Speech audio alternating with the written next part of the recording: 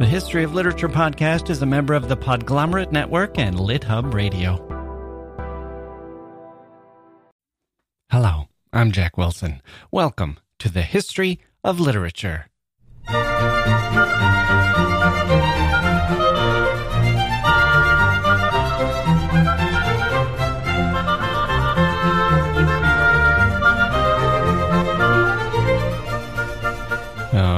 Okay, here we go. Hello, everyone. Wow. It is so great to be speaking with you today. Things are getting bad out there, folks. They were bad, and they're getting worse. But we're going to try to stay positive here at the History of Literature. For those of you who need a break from the news, especially the bad news, we've got a great episode lined up, a fun one. And it's the holiday season. And I think we all need to do the best we can, don't we? We'll have Chekhov on Thursday, the seagull, and oh boy, if that gloomy little thing doesn't cheer you up, I don't know what to tell you. I will be enjoying myself when we discuss it, that's for sure. Okay, so today we have Mike Palindrome here to talk about Swann's Way, the first volume in Proust's magnum opus, In Search of Lost Time, which I still believe should be called Remembrance of Things Past, and please get off my lawn. I'll give you a little setup before that to put you in the right frame of mind. But before we get there, let's hear from a listener. Oh, excuse me. Someone's knocking at the door here. Hello? Ooh. The stormy weather. Me, Lady Macbeth. Oh. I'm here to ask you. Now stop. Sorry, that's my dog, Spot. His favorite dog walker hasn't shown up yet, and he's refusing to... Out, you damn Spot! He's simply refusing to leave the castle without his favourite dog walker. What happened to the dog walker? Funny story, actually. I had my husband kill him. I can't remember why. Something about a dagger. Anyway, our desperate and sweaty minion, Jack Wilson, is going to procure a new dog walker. But he... Spot! If you don't get out now, I shall kick thee all the way to Dunsinane Hill. You know I would. You know I would to Dunsinane. Won't you help Mr. Wilson secure a few funds? Spot and I shall be ever so grateful.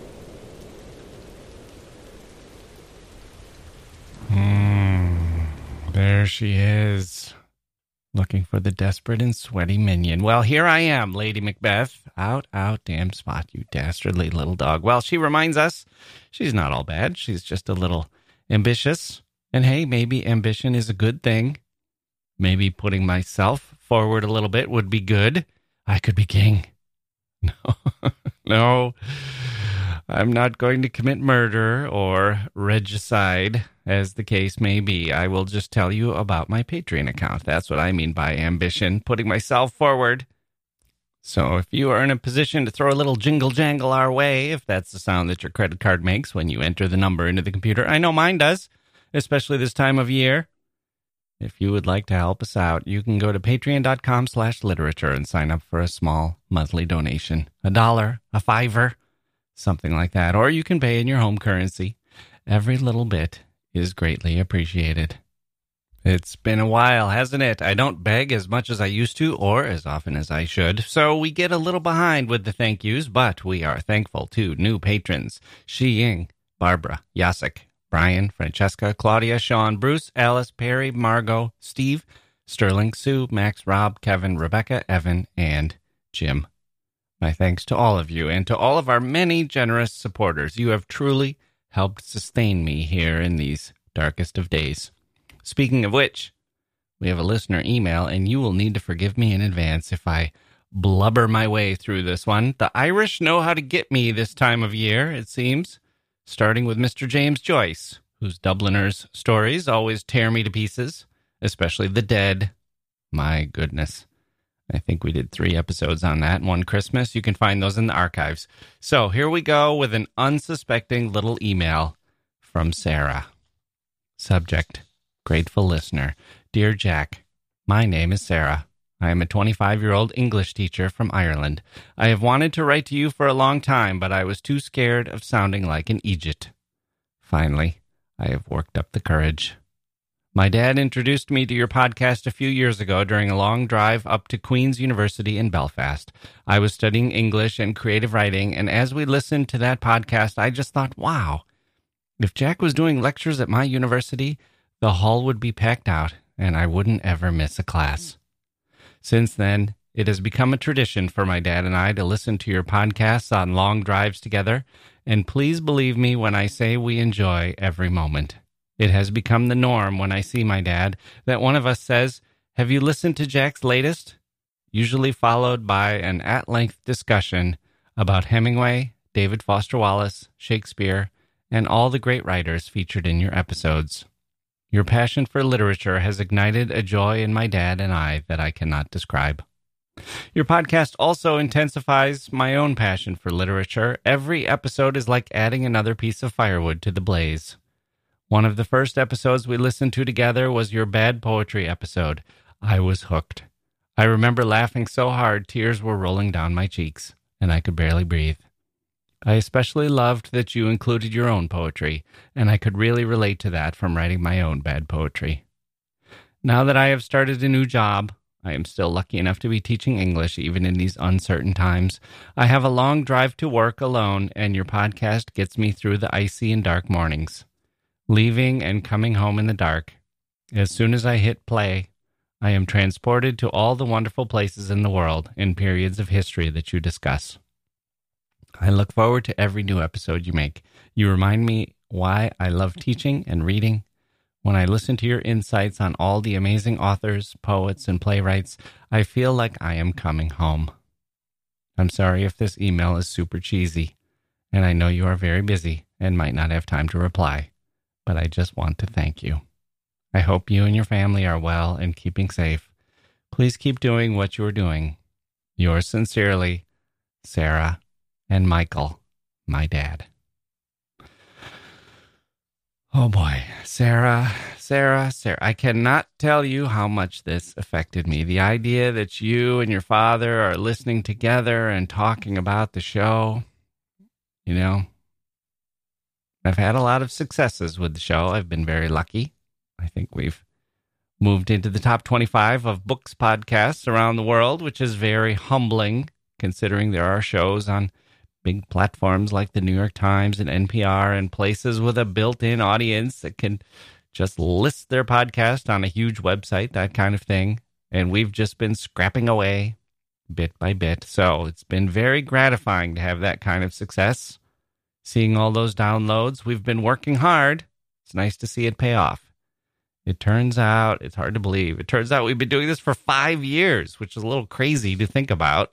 It's a lot of hours that have gone into these shows. Each time, I feel like I'm digging deep to come up with something. Every single episode.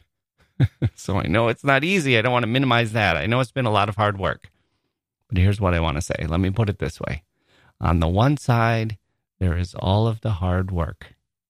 And on the other side, there are the rewards. The nice little mentions here and there, the thoughtful comments, the kind words in the emails, the moments where I feel like I'm connecting. And if you think of those two things, those two piles of things as a scale, with all the hours of work on one side and all the compliments and other rewards on the other.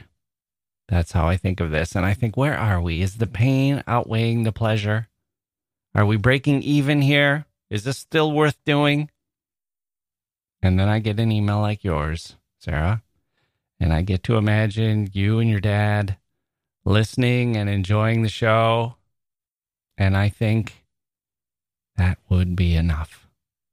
That one email, that would be enough. All the hours of trouble and toil on one side of the scale and your email on the other. And the scale tilts and the pleasure outweighs the pain. And I think I've done a decent job here. It has all been worth it. Okay. My apologies if that got a little sappy, if that's super cheesy in Sarah's terms. If that made me sound like an Egypt. Oh boy, I'm going to remember this email a long time. Thank you very much, Sarah, for writing it. And thank you to you and your father for being supporters of the show. Okay. Was that sappy? Super cheesy? You know what it is. It's that time of year, people. You know how it is for me. You know how I get it this time of year. Oh boy, there we go. Just shoot it into my veins. Are we doing this again? Just full-blown guilty pleasure for Jack. Well, he has to hear this song once a year, you know, but maybe not yet. We'll hold off on that for now. My family's getting our Christmas tree today. What a December. 4 plays of Chekhov, a Christmas surprise, which I won't mention yet, Swann's Way today, and the annual tradition of getting a tree and bringing it home and making myself scarce while my wife decorates the tree with the boys. Pretty good December, I have to say. All things considered, we take our pleasures small. So, Marcel Proust, let's talk about him here for a moment. Set up our conversation with Mike. One of the surprising things for me, historically, is that a person we now consider one of the greatest novelists of all time, one of the greatest artists of the 20th century, was at one time just some Joe Schmo, kind of a fop, kind of a dandy, an upper-class guy who hung around parties and was known for his intelligence and his learning. Some of his writings here and there had been published, but mostly he was just an observer. This was not the guy whom everyone expected great things from. He wasn't known for being brilliant at school or for showing young early promise with exciting novels at a young age. Wasn't nationally famous. People weren't waiting to see what he was going to write. He was born in 1871. His father was a well-known doctor who came from a line of provincial French Catholics.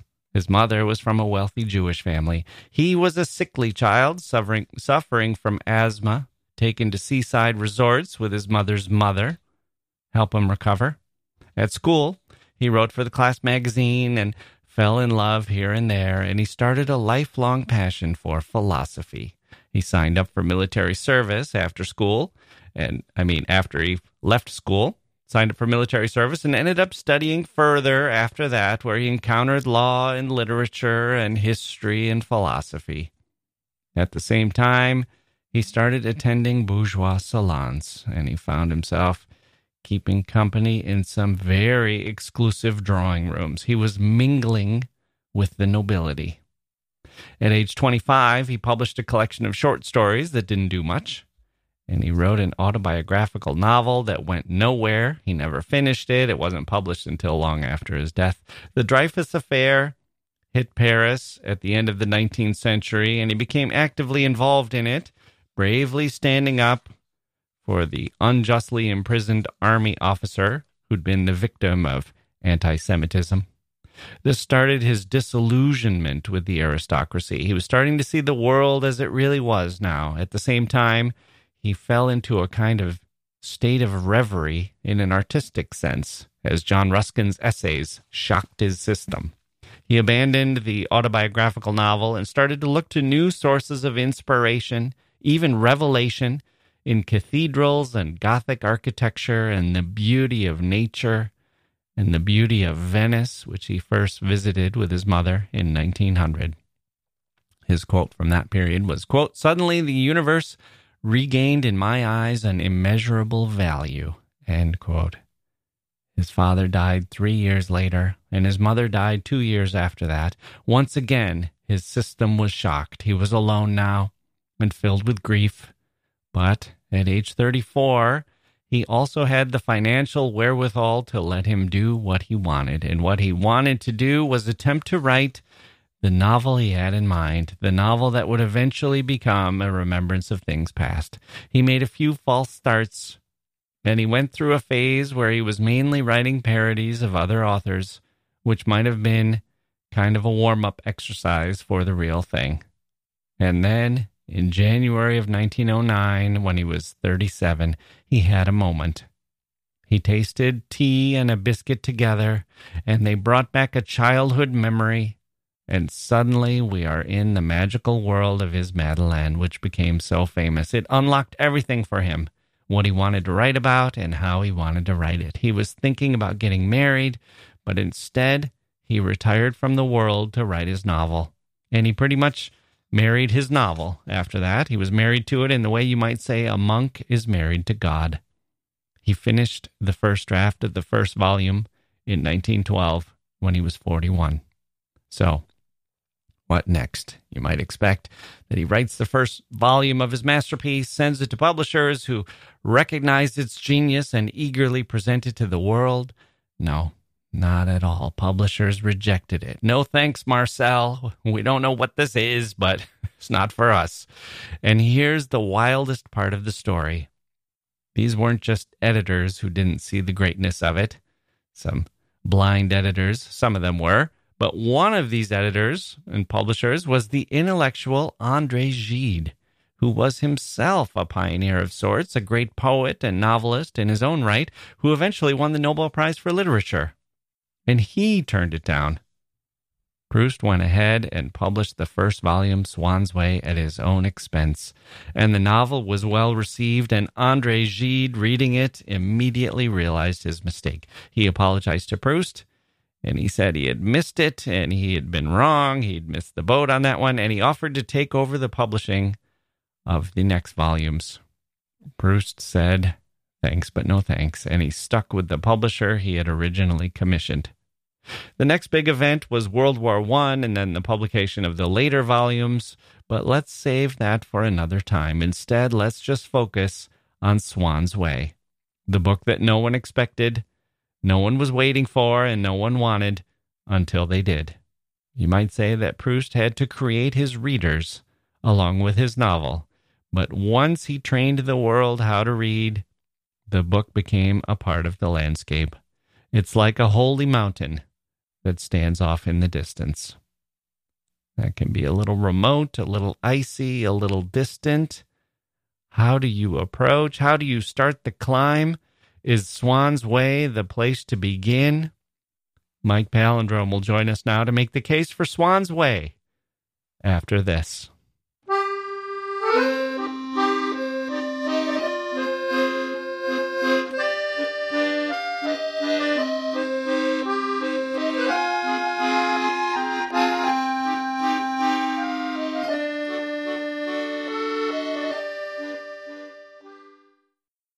Hey grown-ups, the Cat in the Hat Cast is a new podcast from Wondery, perfect for the whole family.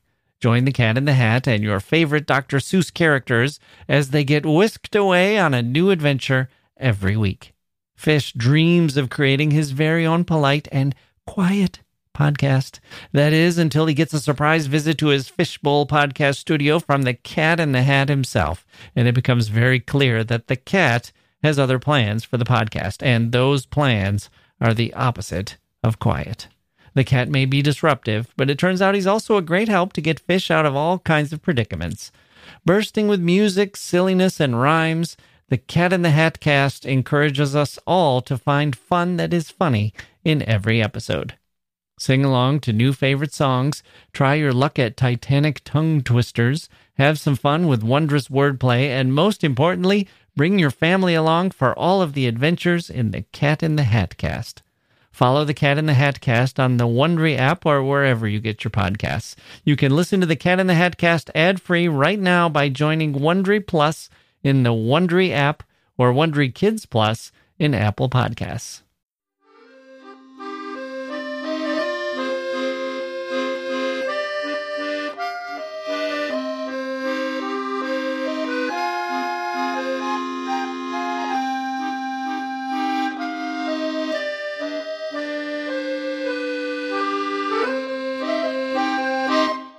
Okay, joining me now for a look at Swann's Way, the first volume in Proust's In Search of Lost Time, or as I doggedly insist on calling it, Remembrance of Things Past, is our old friend Mike Palindrome, the president of the Literature Supporters Club. Mike, welcome back to the History of Literature. Hey, Jack. So, Mike, if I recall correctly, you and I were both assigned Swann's Way in our Towards Modernity class back in college at the University of Chicago.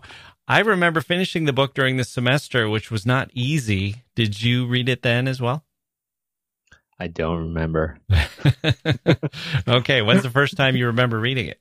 I was in my 30s, and I was having a horrible time at work.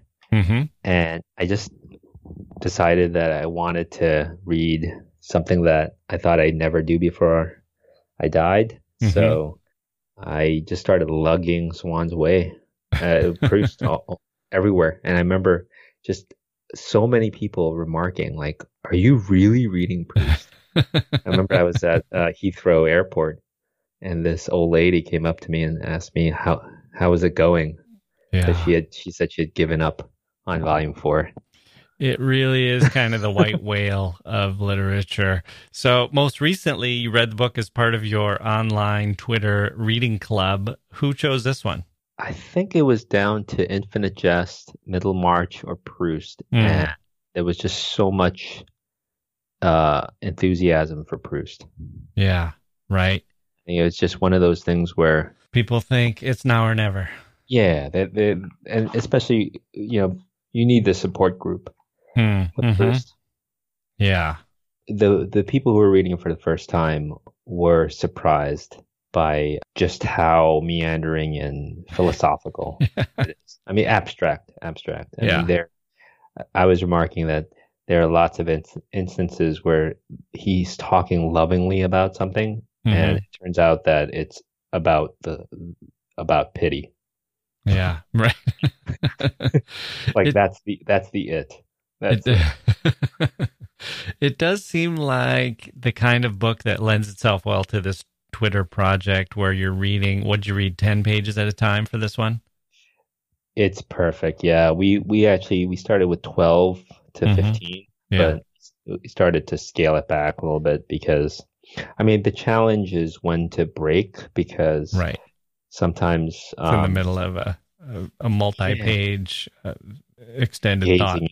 Gazing out the window, and you think like, well, how long can you gaze? But actually, you sort of need to read the whole gazing out the window at the same time. So yeah, and some of the other books that you've read, like War and Peace and Anna Karenina, I could see where you would feel like I want to read 50 pages, or I'm not tired yet. I don't want to stop at 10 or 12. I just want to keep going. Or on a weekend, you might want to read 200 pages or something. But Proust, it does seem like after 10 or 12 or 15 pages, it's nice to stop, take a breath, and explore what you've just been reading and see what you think about it. Personally, it was psychologically such a weight that I had to read Proust each day. But then when I was in the middle of it, I felt kind of euphoric. Yeah. Like I was like climbing something. Yeah. And then when it was over, I was like, thank God it's over. That's the experience. Which is like such a funny way to think about a book. Yeah. Because I was reading at the same time for another book club, The Music of Chance by Paul Auster. Oh, yeah. And I started to feel like that book was a children's book. Right, yeah. I was going to say, that's practically a picture book by comparison. And I was really enjoying it, but I was thinking like, you know what? Like life's short. Yeah. Like I want to read about the way like the flowers, the hawthorns bloom. And I mean, I just want to read something that somebody, obviously he was a genius. I mean, this is my second time reading it. And I now think that he clearly was just a remarkable mind, that he could have been a great philosopher. I mean, there's so much philosophy in the book. Yeah. And so sensitive to his surroundings. Yeah, I mean, I just think, that I kind of missed that the first time around because there was a bit of floundering trying to figure out like, well, okay, Swann's this type. And I think I was reading it the way I was reading a lot of other books, which is like identify with a type, see how the type changes. Whereas, this reading, I started to notice that so much of it is this like incredibly original viewpoint. Yeah. I mean, it's like the book is so much about perspective. Right. And memory and the depth of kind of an artistic consciousness. Yeah. Whether it's, absorbing art, visual arts, or novels, or criticism, or music, or architecture, or it's just the perception of it and the depth of feeling that it inspires and provokes. Okay, so I know people are going to ask this. What translation do you recommend? So the first time I read it, I read the Moncrief. Moncrief Yeah. Kilmartin. Mm-hmm. So, and I didn't know this, but apparently when the books first came out, Moncrief on his own, without any right to do it, just started translating it. He Mm. loved it so much. He just started translating it, and then by the time he obtained the rights, he had done the translation. And then Kilmartin came along, took the Moncrief, and then adapted it. And then since then, the modern library, Enright, And right, yeah. yeah, so they call, in the parlance is, you have KM, Kilmartin, Moncrief, and then you have KME with Enright. Now, Penguin recently has done a translation where they got a different translator for each volume. Mm. And I just read that one, the Lydia Davis, Mm-hmm. the amazing short story writer, translated volume 1. Right. So that's the translation I read, and I have to say that it's so readable. Mm. Yeah. Okay. She really has a sense of the rhythm of the sentences, and just kind of, apparently Kilmartin and Moncrief really took liberties Mm. with the translation. And then I read in an essay, Lydia Davis said that she didn't look at their translations. Mm-hmm. She just translated it herself and then looked at theirs, which is different from previous translations, which have always started with the Moncrief. Right. So okay, so that's good. Good advice. Okay, so we've done some shows on Proust before. I find it hard even to express my admiration for the novel and for him. It's like a mountain for me. The way you described it earlier is consistent with my own reading. Maybe it's my magic mountain, no pun intended. It's like a mountain among hills. It makes, it's the grown-up book. It makes the other books look like children's books. But it can be formidable to climb that mountain. And there are mountains in the world that I won't even try to climb. But maybe taking on a single volume for most people is the way to go. And so that's one of the things I wanted to talk to you about is how is Swann's Way as an introduction to Proust? How well does it do? So you're going to make the case for us, 5 reasons. Do you have 5 again this time? I do. Okay, 5 reasons why a reader should give Swann's Way a try. And for fun, this time I wrote down 5 reasons, and at the end, I'm gonna see how many of yours that overlapped with the ones that I had chosen. Okay. So the first is probably the least accessible reason, which is the philosophies. But I just think it's very appealing. The philosophy of memory and the philosophy of love, and this whole idea that, I'll refer to this book throughout. This French writer who's kind of a light writer, Alain de Botton. Oh yeah. He wrote the Proust. What is it? How Proust will change your life, or why you should read Proust, or whatever. But he has some good details and quotes from Proust, and he says that our social personality is the creation of the minds of others, and I think that encapsulates just the insecurity that Proust was trying to capture. He captures, when you're in love, and when you're trying to become an expert in painting or fiction writing or art, and trying to master your own self and find out what makes you happy and makes you unhappy. And let me see, there was a passage I wanted to read about happiness that I thought, some of these are so long-winded, you almost feel like you have to read the whole page, but maybe I'll save that for later. But it's the whole, like, the world that he introduces you to is so familiar, but you don't encounter it that often in literature, in life. You don't encounter it. It. The struggle to be happy, what makes you unhappy, your class issues. But it's the way he unfolds it in this novel is incredible. He talks about the various footmen and lift boys and butlers and chambermaids and cooks, and it's just this incredible kind of realization of the way you view servants Yeah. and the way you think you're above them or you try to relate to them and how loaded these kind of social interactions are. And he turns them into philosophies. Yeah. Yeah. The psychology and the sociology is a basis for his psychology. And one of the things that I love so much about reading Proust, and I think this is what produces the kind of euphoria that you were talking about, but it can also be exhausting, is it's a little bit like sometimes you read other psychiatrists or philosophers, and they're trying to boil everything down, and they're trying to come up with a system, and they're trying to express things in a sentence or two or a point that will explain everything.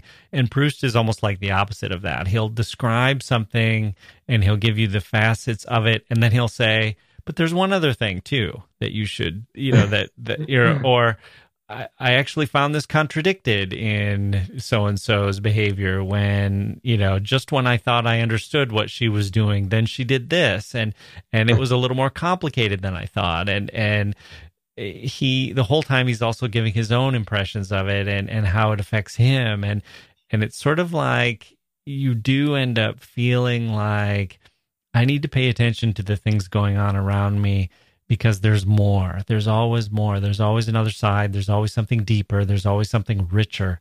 And it makes life feel so much more, it feels like it's deeper. It just feels like life is grander, because there's so much underneath all of the surfaces. And then even when you dig down under the surface, there's another layer under that, and then another layer under that. And it ends up feeling like these commonplace things end up being as dazzling as gems that have all of these different sides. Yeah, and it's so hard to balance this in fiction. Yeah. I mean, it's hard enough to balance it in conversation, but in Right. fiction, and the way he does it, it reminded me a little bit of like when you first read someone like Hegel, and you just think like, does it need to be this abstract? Yeah. And then you have a feeling throughout that yes, it does. And I got this in Swann's way. That there's a passage where he says, he's talking about love. He says, so too there was a place inside him which he never let his thoughts approach, forcing them, if necessary, to make a detour of a lengthy argument so that they would not have to pass in front of it. This was the place where his memory of the happy days resided. And it's like, it's so abstract, but it has to be said this way. Yeah, right. Like if we had a book of similar length and also of similar subject, and it was written by George Orwell in George Orwell's prose and with his kind of straightforward, honest approach, it wouldn't be able to cover the things that Proust is covering, because the style is so suited to the way that Proust is looking at the world. Yeah, I mean, absolutely. I mean, they're just like, he's so much about like, there are these places inside you. There are these places we go to. Yeah. And it's philosophical and emotional. But he maps it out. So much of it is informed by little details of his upbringing. Like I read that his room was separated from his parents' room by a 45-foot long corridor, which is so bizarre. But it made me think that would cause you to formulate some ideas about how to think about your parents. Right. Right. Okay. So what's your number two? Number two is just the language. I mean, I put it down as the twisted phrasings I've come to love and hate. There were times when I just wanted to throw the book against the wall and say, give me some Orwell. Yeah. I mean, it was really, but then there were times where he would say something like, all the bedrooms I had inhabited in my life, and it's that contrast. There's a real rhythm to his prose. Like he says, like the immobility of the things around us when we sleep, the immobility of our mind confronting them. And it's like just such a nice way to describe being drowsy. Yeah. Right. And it was, you sort of forget where you are. There is a dreaminess to it, and it feels sometimes like an ocean, like you're just diving in and then you're just bobbing around in the water. I had to reread certain sentences 3 times. Mm-hmm. And some of them can be like a page. That's where I wanted to throw the book against the wall, because I was like, what kind of book? What kind of book makes you, what kind of, novel makes you reread it 3 times? Yeah. Yeah. Did you feel like this was where you were glad you were doing it as part of the Twitter Together project, that you knew you'd have some commiseration with your fellow tweeters? Yeah. I mean, people were saying like, well, what do you expect from somebody who spent the last like 18 years of their lives not leaving their bed? And I guess it does give you some insight into, what your mind would be like. Right. And then some people would say like, well, but when the dialogue comes, it's such a relief. Like oxygen, Right. You can move down the page a little quicker. Yeah, I think it really is a good example. And in fact, I look at some of the books on my shelf, like Gravity's Rainbow, and think like, oh, I need to read this in like a Twitter book club. Yeah, or Ulysses would be another one. Yeah, that a lot of people want to reread Ulysses. I've been so pleased by what a hardcore group of readers there are on Twitter. And so if our listeners are not on Twitter, I almost recommend you get on Twitter and just see the nerdiness out there, and people writing tweets almost every day about Melville. Yeah, right. Okay, well, let's take a quick break and we'll come back with the rest of your reasons for why people should read Swann's Way.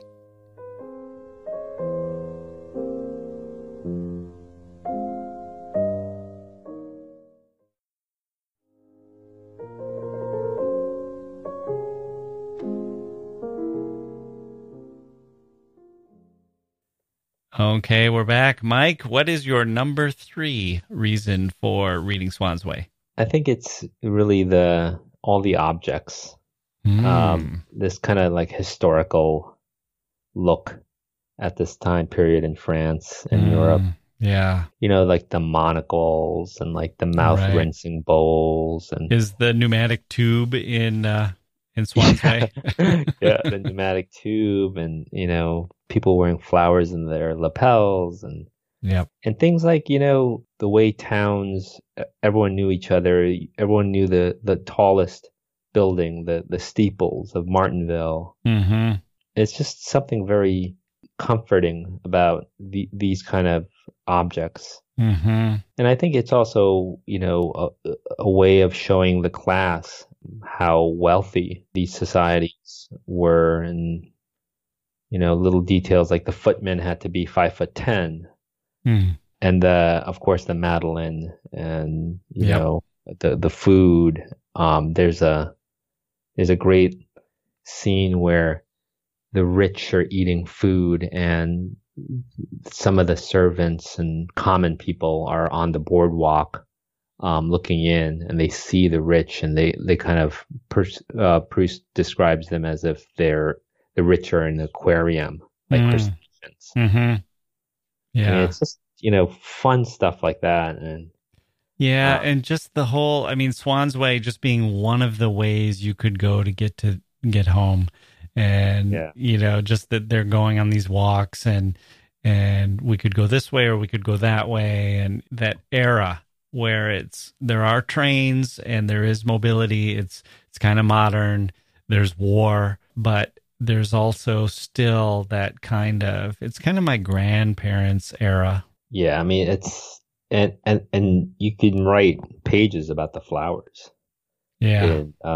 In Swann's Way, and Odette and Charles Swann.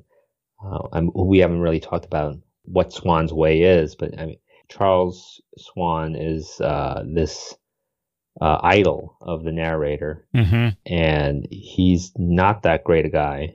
Yeah.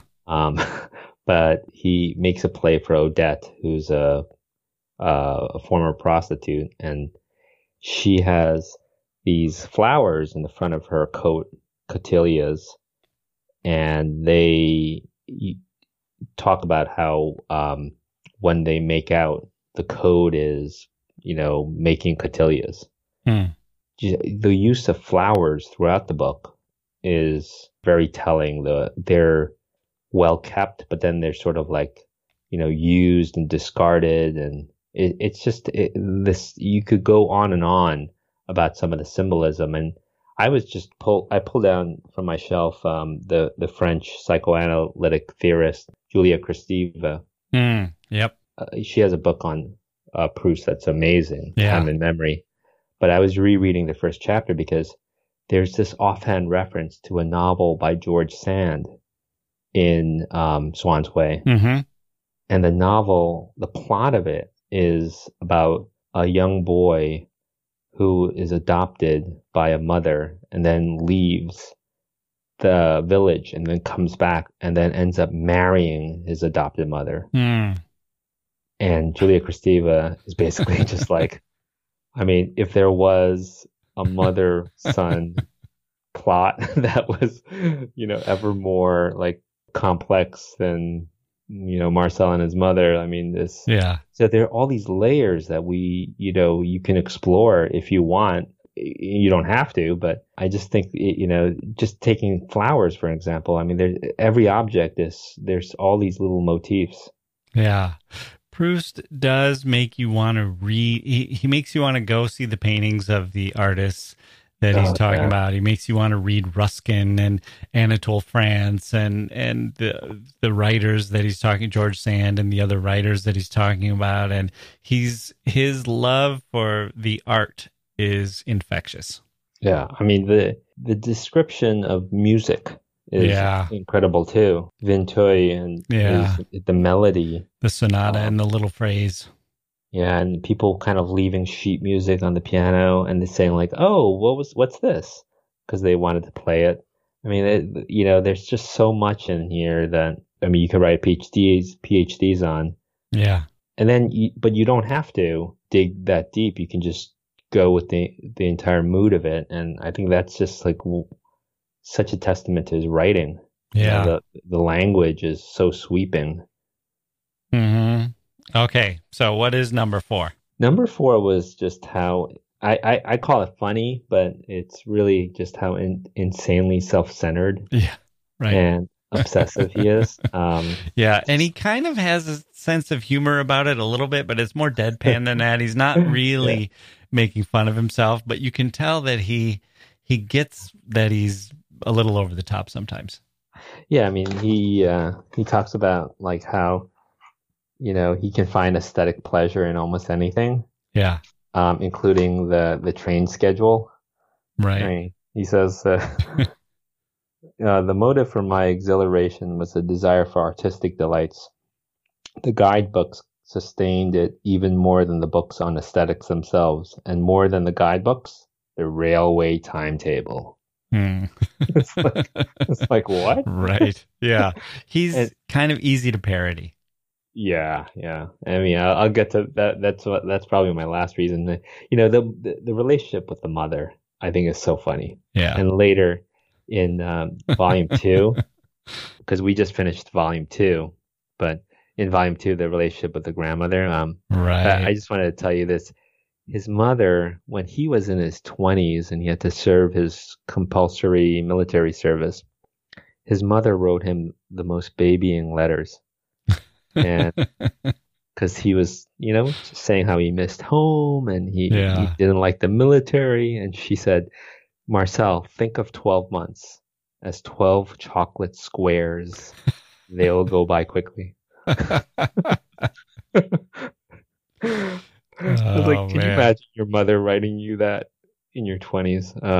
Yeah, I mean, there are a lot of, there's some kind of British hijinks, like Swann beds the cook. Mm-hmm. The Verdurin circle turns on Swann. I mean, right. He had a novelist's eye as well as a philosopher's or a naturalist. He wasn't just a botanist and an architect. He had a real novelist's eye for the foibles of human beings. Yeah. When I read him a second time, I kind of think it could have been even longer. Yeah, right. Like I feel like there's some stuff that he could have riffed on even more. Yeah. So. Okay, so did you give us your number 5, or you still have one? Well, my number 5 was basically just how influential and fun, how French he is. And I mean, I was just thinking of just how high and lowbrow he's turned out to be. Yeah. The joke in France, I'm told, is that very few people have read him, but everyone knows about him. Right. And I was thinking of the Monty Python skit. Yeah. I don't know if you've seen this, the All England Summarized Proust competition. Yep. And then the first guy who goes says, Proust novel ostensibly tells of the irrevocability of time lost, of innocence and experience, the reinstatement of extra temporal values and time regained. Ultimately, the novel is both optimistic and set within the context of human religious experience. In the first volume, Swann visits, and then he's cut off. and the judge goes, good attempt. Yeah, because you're given 15 seconds to summarize, remember something's past. Right. So it would take a lifetime. Yeah, I mean, I think, the expansiveness of knowledge about love, sex, food. I mean, you have the Proust questionnaire. The influence of him, even without having read him, is profound. Right. Okay. Well, that's a good 5. Let me tick off the ones that I had jotted down. Just sort of I didn't really give this a lot of thought. I did an impulse of these are 5 things that I remember from Swann's Way. If I were telling someone, well, here's what you get. If I'm like a used car salesman saying like, oh, it's this one, it's got a good stereo, and this one, it's got a, leather seats. What would I tell people about Swann's Way in particular? And I wrote down the Madeleine scene. A lot of people, I think, and that kind of is like your number 5 in a way. It's kind of like one of those things that's so famous that it's nice to actually read the real passage. I mean, I get goosebumps when I read that page. Yeah. Right. Because I mean, I have the cartoon version also, and that little block, that page is magical. Yeah. I had going to bed and receiving the kiss from his mother. Oh yeah, that was great. You've touched on too.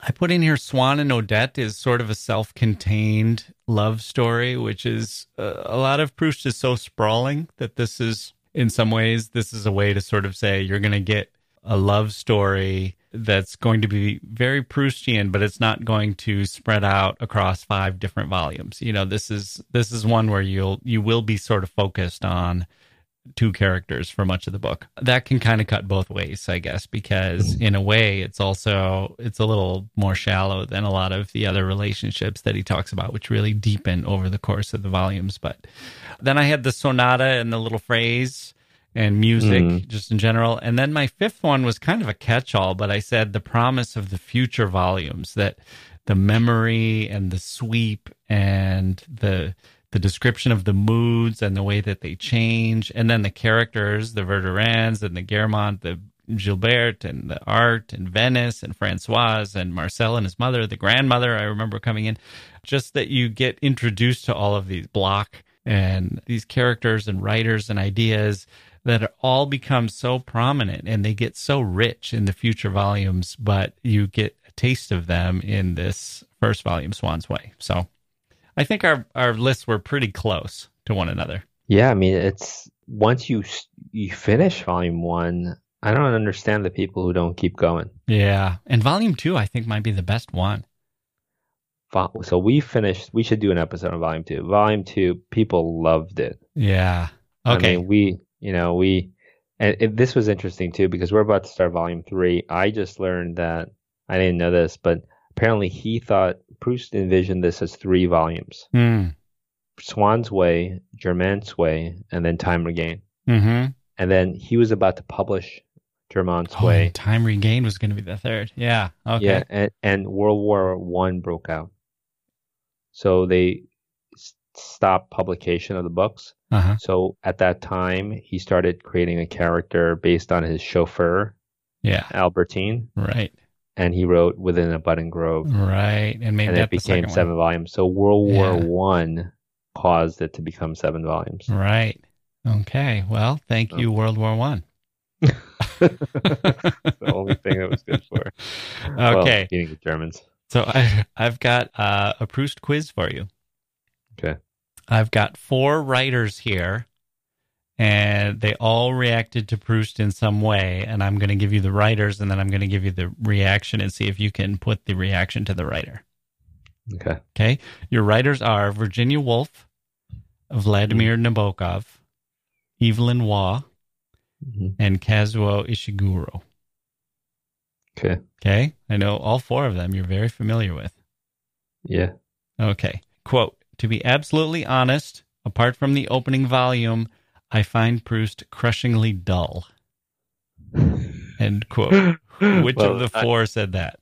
I that's Ishiguro. Yeah, that's right. Okay, next one. Quote, oh, if I could write like that. End quote. Wait, so Wolf, Nabokov, and who was the other? Evelyn Waugh. Oh, Evelyn Waugh. Nope. That was Virginia Woolf. Wow. Yeah. Okay. So blunt. You're down to 2, Nabokov and Waugh. Okay. Quote, the greatest prose works of the 20th century, in order, are Joyce's Ulysses, Kafka's The Metamorphosis, Bailey's Petersburg, and the first half of Proust's fairy tale, In Search of Lost Time. End quote. All right. I'm going to say Nabokov. Yeah, that's right. That was... I thought Ulysses tipped me off. Yeah, right. Okay, so now because we're down to just Evelyn Waugh, I'm going to throw in a few other writers. Okay, so now we have Joseph Conrad, Francine Prose, David Foster Wallace, and Michael Chabon. Okay. Quote, I am reading Proust for the first time, and I am surprised to find him a mental defective. End quote. And later called him insane. I'm just going to say David Foster Wallace. No, Evelyn Waugh. Okay, and let's do one more. Who said, I found no emotion in it? The quotes are no emotion. Wow. Michael Chabon? Nope. That was Joseph Conrad. Oh, man. Michael Chabon said it was his favorite book. Wow. And Francine Prose had a really nice quote where she said, in your life or at various points, these themes or notes of Proust stick in your mind like memories, not of your life, but Proust's. And you realize they are your memories of Proust. That's really true. Yeah. I mean, I have vivid memories of things that I read about in Proust that feel more real to me than, certain memories that I have. Yeah. No, that's true. I mean, I think whenever I go to a small village in France and I see a steeple, I think of the way the steeples seem to move, the Martinville steeples in Proust as he was driving away. Yeah. They seem to change order of height, Yeah. And when I go to Venice, I think, oh, I find this beautiful, but I'm almost not worthy of it. Venice was so important for Proust. He had breakdowns before he even got there because he knew he wasn't going to be able to take it. And I get there and I think, oh, I can appreciate this, but I can't quite appreciate it just as hard as Proust would have appreciated it. Okay, one more quiz. True or false? Henry James once wrote in a letter, quote, while it is true I once called a novel a loose, baggy monster, Monsieur Proust seems to have taken these words as a challenge more than a credo, and he has pushed the concept beyond all reason. What he terms his novel, that's in quotes, is at once too loose, too baggy, and too monstrous to be worthy of the term. End quote. True or false? Yeah. I mean, it's so long. I'll just say true. False. Henry James did not say that, but I made that up. But he did say that reading Proust was, quote, inconceivable boredom associated with the most extreme ecstasy which it is possible to imagine, end quote. I don't know if that's fair. I wouldn't say it's necessarily inconceivable boredom. I actually think Proust is less boring than most of Henry James, at least later Henry James. So it's kind of funny that he would say that. He seems to, physician, heal thyself. Okay, so my next question was the Twitter book club, where they are in it. So you finished the second volume, and then you're going to head into the third? We just finished the second volume. We took 3 days off, and Monday, which is today, or whenever, when we're it'll be in the it, past by the time this comes out. We're going to start Germain's Way, and I'm going back to the Penguin because volume 2, I went back to Kilmartin, Moncrief, just this kind of as an experiment to see how I remembered it. Yeah, and it was a little tortured. Oh wow, I have to say, So.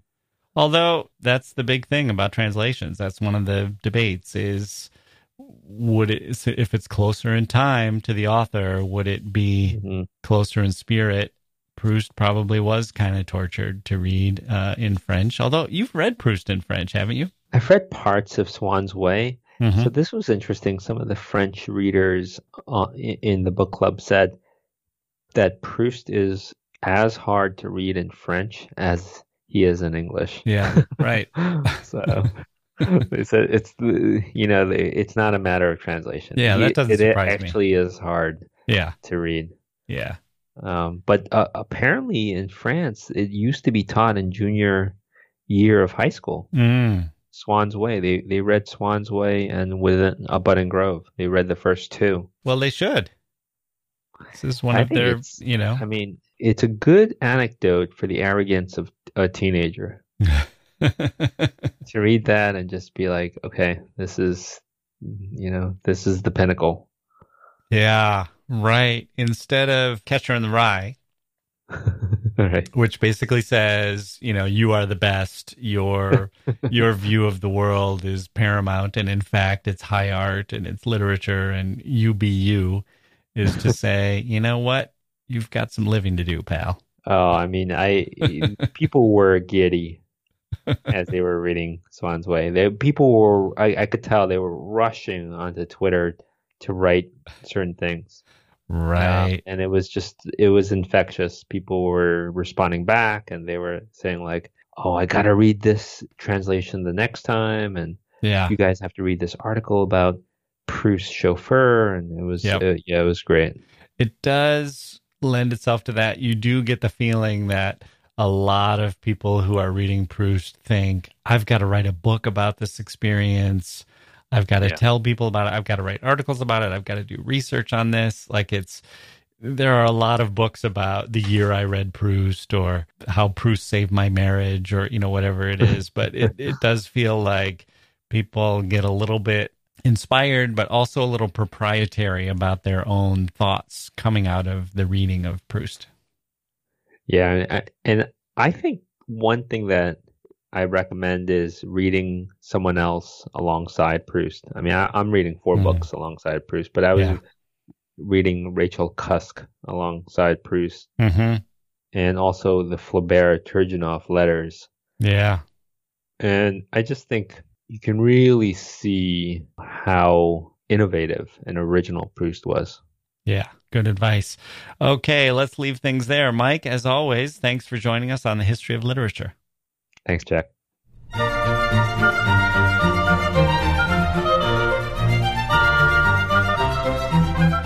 Okay, that's going to do it for this episode of the History of Literature. My thanks to Mike Palindrome for stopping by. That was delightful. And to Marcel, tireless Marcel, who has given the world so much pleasure, and to Sarah and her dad, Michael, who have given me so much pleasure. Thank you very much for your email, Sarah. You have made my month a nice little bright spot at the end of a year of darkness. We are the History of Literature at historyofliterature.com, and where else? Facebook, Twitter, etc. We've teamed up with LitHub Radio and The Podglomerate, which you can find at www.thepodglomerate.com. And there's some kind of deal going on with Stitcher. I'll have to learn more about that and let you know when that comes through. A lot of plans in the works for 2021. Oh, and if you are a literary agent, listen up. If you are a literary agent or a book editor looking for exciting new projects, let me know. You can reach me by email. I have got just the thing for you. Exciting. As Michael Lewis, the author of Moneyball, once said to me in my book-selling days, let's hope this makes us both a lot of money. Well, he was half right, as it turned out. It made one of us a lot of money. He seems to have done just fine, while I'm still in the ditch with the towel over my head. Honk as you speed by, Michael. Maybe toss some garbage out the window. Give me something to gnaw on. I'm Jack Wilson, the great gnawer of garbage. Thank you for listening, and we'll see you next time.